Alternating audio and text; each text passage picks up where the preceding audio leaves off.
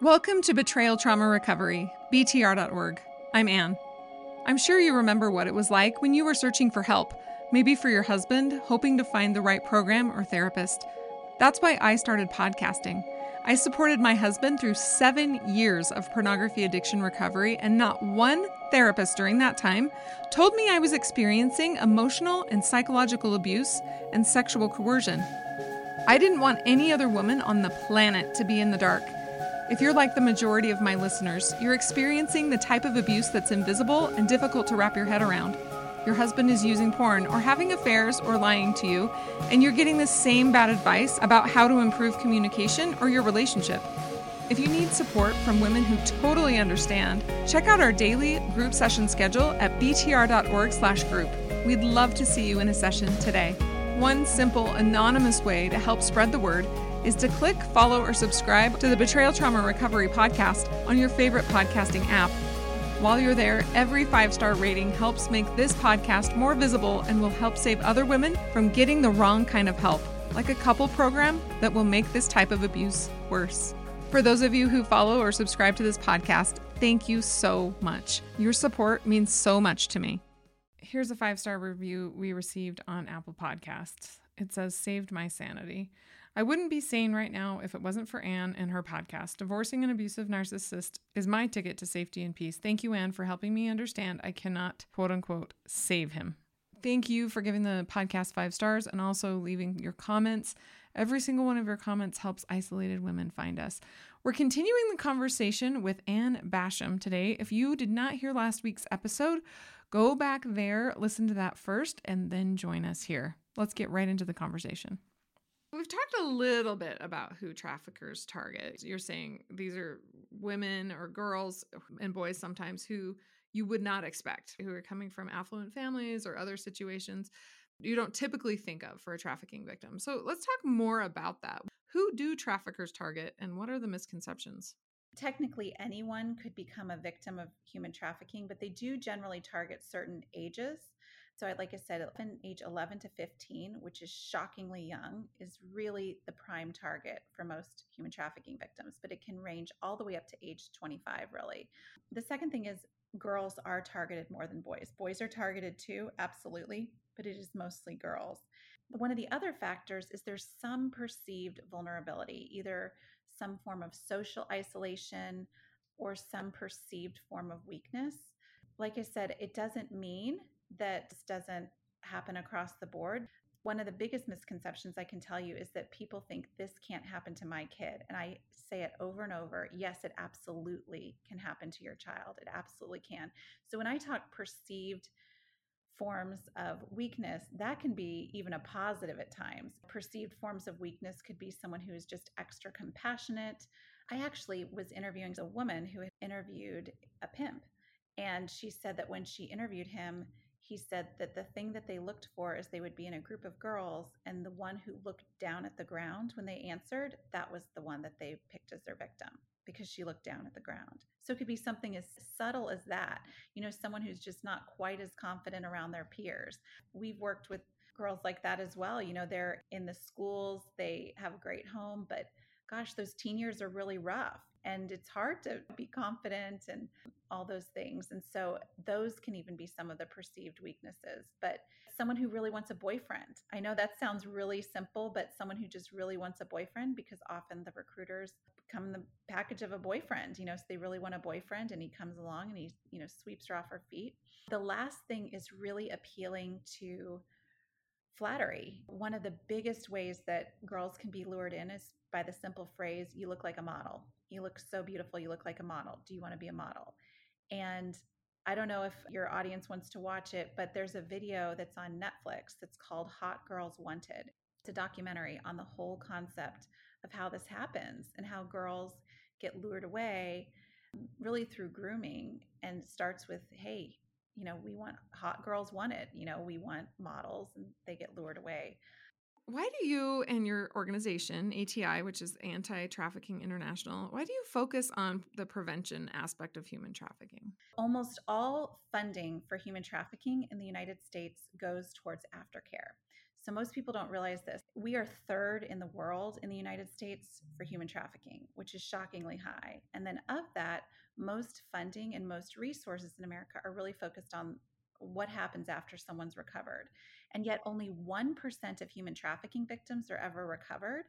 And my perspective, and I'm sure your audience can attest to this, I've never, ever met a victim who didn't sit there and say to themselves, I wish I'd known fill in the blank. Maybe I could have fill in the blank, because it's not their fault, but they play this guessing game. I wish I hadn't fallen down the hole. I wish I had known to avoid this. And so, what our organization does is we focus really heavily on the prevention side. So we really want to stop human trafficking before it starts.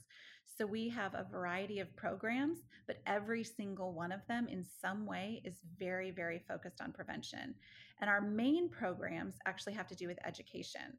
So now you mentioned earlier, but my master's is in education, and I am just a firm believer that education is truly the best form of prevention, because when we know better, we do better across the board, and we're able to avoid things. For lack of knowledge, people do perish, but with good knowledge, people are able to avoid horrible, horrible things. And so we really focus on the prevention side, because Benjamin Franklin said it best: an ounce of prevention is worth a pound of cure. For all the resources that are available, I've met these trafficking victims. If you sat across from just one of them, eyeball to eyeball, you would want to pour everything you could into making sure that that person never had to go through that in the first place, that they never had to experience any of that or have their little girl dreams just ripped up to shreds. That's interesting you say that. I also have a master's degree in education. So I feel the same way about reframing pornography use as an abuse issue is my main goal in life. To be like, this isn't just an addiction issue where you can be like, oh, okay, honey, I love you. I'm going to support you while you go to 12-step. You have an abuser in your home and you need to act accordingly. This is a serious, serious thing. And can he change? Sure. Will he change? I don't know. But you need to get to safety and wait from a safe distance and know what safety looks like. Know what you're looking for in order to be safe, not just take his word for it that he stopped using porn or something like that. So I think my goal is to make sure that those young women don't end up marrying these narcissistic abusers in the first place. That is so good. The prevention aspect of this is really important. As our listeners are here listening to this and they're thinking, what about my daughter or my son? How can I better safeguard him or her? What would you recommend for how to safeguard children from exploitation or trafficking? Well, the first thing is, as a parent, really just educating yourself a variety of ways. You can go to our website. It's just preventht.org. So preventht.org. And there's a little tab that says Human Trafficking 101. Very simple. You can learn all about human trafficking, but it's really eye-opening. So I will tell you, I spoke to a PTA here locally. I was told behind the scenes that there was one woman, and she basically got on because she was part of the PTA and she wasn't sure she even wanted to get on. She told my friend, she's like, I don't need to hear this. She was more engaged and shocked by the information because she truly didn't think that it could happen to her kid. And my goal, just as a parent and, someone who, like I said, has an education background, is really to equip parents first and foremost. Number one thing is parents get educated and then pass that information along to your kids. We have a resource on our website too that's actually a parenting tool you can download totally for free. And it really is a guide for you to talk to your kids about this, because I know it's a difficult thing to talk about, but it's a great door opener to talking about narcissism and all sorts of other things and other qualities that we look for in the people that we date, because that's one of the key things to discuss is what are those qualities that we look for and what are those red flags that we look for in a relationship too, because the ones that you see in an abusive relationship are going to be very similar to the ones that a trafficker will have. Real quick before a response, there are a lot of so-called betrayal trauma therapists or coaches or groups out there, but they don't approach pornography use or infidelity as an abuse issue, or they try to quote-unquote treat both the abuser and the victim in the same setting, which is unethical.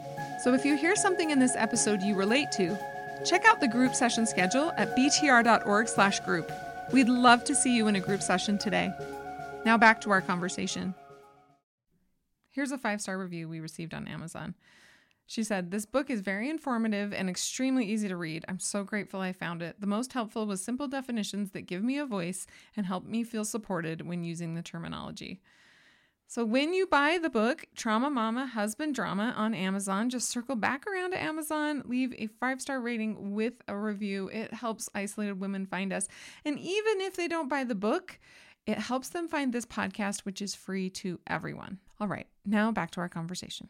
One of the things that our listeners grapple with is how quote unquote bad is my husband, right? Is he a good guy who's able to quit porn? Is our marriage going to be okay? Do I need to file for divorce yesterday? They have all these questions they're trying to navigate.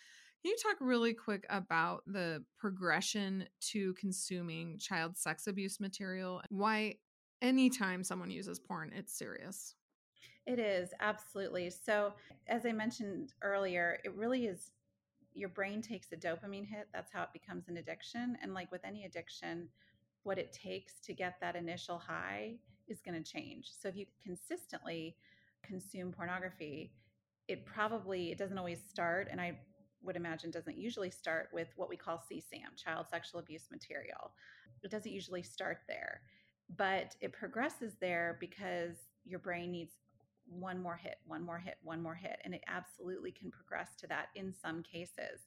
So, women, they're pretty shocked at what's even available on the internet. As I mentioned earlier, the buyers of these trafficking victims are quite often men you would not expect. And I do say men, I try to, but 98% of buyers of trafficking victims are men, 98%. So that is the statistic. And I will tell you that much of pornography is non consensual. And the sources for pornography, such as Pornhub, are often videos of rape, and they're not love based, and they're very, very young girls. And so, if your brain is going to Pornhub and watching video after video of literally young girls, you are training your brain, and that's what's happening. And so, it becomes the sexual addiction progression into, at times, CSAM, which is child sexual abuse material, and eventually the real thing. Rather than saying an escalation of the addiction, I would almost say an escalation of the abuse, where your sexual template is that you get a boner, sorry to use that, from abuse. And so your abuse escalates. Absolutely. Yeah, we've heard there's a term child pornography. I don't even like that term. I don't feel like it's pornography. It's sexual abuse material. Like that is what it is. It's not child pornography. That's why we call it CSAM, because it really isn't pornography. This is a child. This is sexual abuse material. The nature of pornography used to be it was completely consensual. Think about Playboy. It was someone who chose as a model to go and do that. I might even say, was it? We don't even know back then. What kind of mind games happened with that woman in order for her to do that, right? Sure, absolutely. But I will say it was glamorized in the 90s. Like pornography was really glamorized. I mean, it was shocking. I remember big models bragging about how they were doing this. They were bragging about it. Now, how they got there, I don't know. But, this is nothing like that. This is absolutely nothing like that. These are literal victims who are, like I said, are often even being raped on camera, and they're often very, very young. So if you're consuming this sort of material, Pornhub, that's what you eventually want to act out. Mm-hmm. When you said the victims were really proud, let's say, it kind of reminds me of myself when back in the day, I was so quote unquote proud of my husband who was in recovery for addiction. And I would prop him up as like he's in recovery and he's doing so well. And I'm so proud of him for overcoming all the problems that he's had as a kid and all this stuff, right? Not knowing that I was lying. I was being manipulated. So I thought that that was true, but it wasn't true. So I was standing up in front of people talking about my amazing husband who had overcome all these things. And he had manipulated me into saying that. So I think it's interesting when you say these women were the centerfold and they were proud of it. We can't really know exactly what took her there to think that that was a good thing, because I thought it was a good thing until my whole world started falling apart. I've read 3 articles lately, one about Selma Hayek, one about Sharon Stone, and one about Jennifer Love Hewitt, about coercion just in the R-rated movies they were in. They were so excited to be this lead in a movie and they showed up on the set. They did not expect a sex scene, and they were coerced in that moment to do the sex scene by the director and a bunch of men standing around. And all three of them, Jennifer Love Hewitt, Sharon Stone, and Salma Hayek, say that it was traumatic, they were misled, words like that they were coerced. And so even just with a regular R-rated movie where you think this woman was paid, like she's on this poster, everybody knows that she's in it, they wouldn't think she was coerced into doing the sex scene in those movies. But it's hard. They've been paid. Think about it. You have a contract, you have people standing around, you don't know all the details, and then it's someone stands there and says you need to do X, Y, or Z. And it's very easy to stand on the outside and judge. I hear it all the time. Well, why didn't they just say no? Or why didn't they just don't judge until you have literally walked through this, because it is subtle. Yeah, and I mean that's not even considered porn per se, right? That's just a movie. I'm realizing now there was one more. It was Emilia Clarke from Game of Thrones. She too was surprised that she'd need to show her chest or her breasts. And she was upset about it, but she said she didn't have a big enough name and all these people were standing around and they said, "Well, if you won't do this, we need an actress who will and you lose your job." That's coercion right there. I'm really grateful that women in Hollywood now are starting to talk about this and starting to write articles about it. So we know Emilia Clarke had this problem because there's an article about it in CNN or whatever. But like more and more women are saying, wait a minute. No, no, no. And also after the fact, when we realize it, wait, my whole marriage was a sham. I was groomed from the beginning and he never actually truly cared about me as a person. He was never a partner. He just wanted to use me for sex and other things.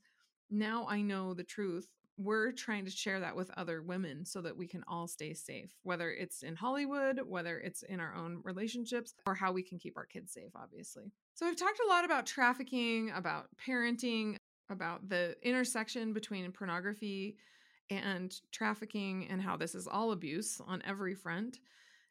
As you know, all of our listeners are in relationships with men who use pornography or lie to them, manipulation, narcissistic abuse, emotional abuse, psychological abuse, sexual coercion. Oh my word, that's way too many things that I just said, but they're all dealing with that in their own homes. So, to conclude, can you talk about the signs of human trafficking? Like, there might be a listener who is listening who doesn't know she's being trafficked, for example, or might have a child who's being trafficked and they're not aware. So, to conclude, let's just wrap up with what are the signs of human trafficking? Yeah, so some of the signs of human trafficking can be changes in someone's appearance, their grade slipping, some of their physical features. Just to tie it into your listeners, especially, you know, I used to work with victims of violence against women as well. Our organization used to be called the Just Ask Prevention Project because it's so important that people just be asked. It started because there was a victim. She had been trafficked for 3 years. Her grades were slipping, her appearance had changed. She was in counseling because of it. She was seeing doctors. You know, people were addressing it, but they were addressing all the signs, all the symptoms. And I'm sure your listeners can relate to that. You know, from the outside, things are happening, and all that gets addressed is all the symptoms. Well, they don't know what the source of it is, right? So they're in marriage counseling because they think it's a communication problem, or they think, oh, I just need a breast implants because my boobs aren't as big as my neighbors or whatever. Exactly. And so all of these signs and symptoms are coming up. Your listeners hear it in a friend or anyone, just ask them, you know, could your husband have a pornography issue? That's a question. You can ask, is there anyone forcing you? Is anyone coercing you? If you have a child specifically or someone who's younger, you can say to them something along the lines of targeted questions that really get at whether or not this is trafficking. Because this girl opened up as soon as she was asked the right questions, but she was never asked the right questions. And I know for so many victims, they will speak up, but they really won't speak up until the right questions are asked. And I know a lot of times, specifically, it's hard to even ask your husband these questions because, I mean, do we really want to know? Well, but also he'll lie to you. So asking him's not really going to help. So if you say, "Hey, are you filming me?" and then putting it on the internet for money, and he really is, he's not going to say yes. That's really good. I think that that is the same with abuse. that people don't realize they're being abused. And then when someone asks them some specific questions or helpful questions, then you can kind of help them see it. We can assume that many trafficking victims don't actually realize they're being trafficked, and help them by asking questions or maybe by educating them a little bit, which is really hard to do. I realize that it feels like, oh, wait, this is none of my business. Really? Am I really going to ask that person, are you being forced to have sex? From personal experience, having asked people some very difficult questions like, oh, are you being raped by your husband? It has been amazing how well it has gone. And I know that sounds crazy. And if it doesn't go well, at least you did what you could to help that person.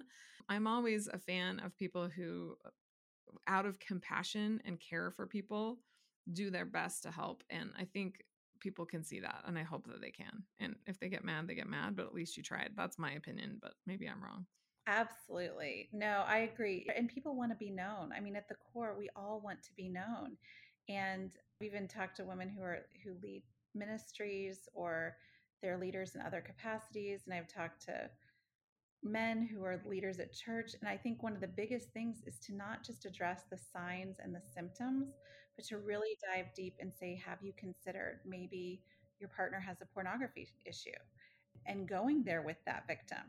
Maybe she's thought it, but no one's actually asked her. They've just said to her, hey, why don't you go into counseling?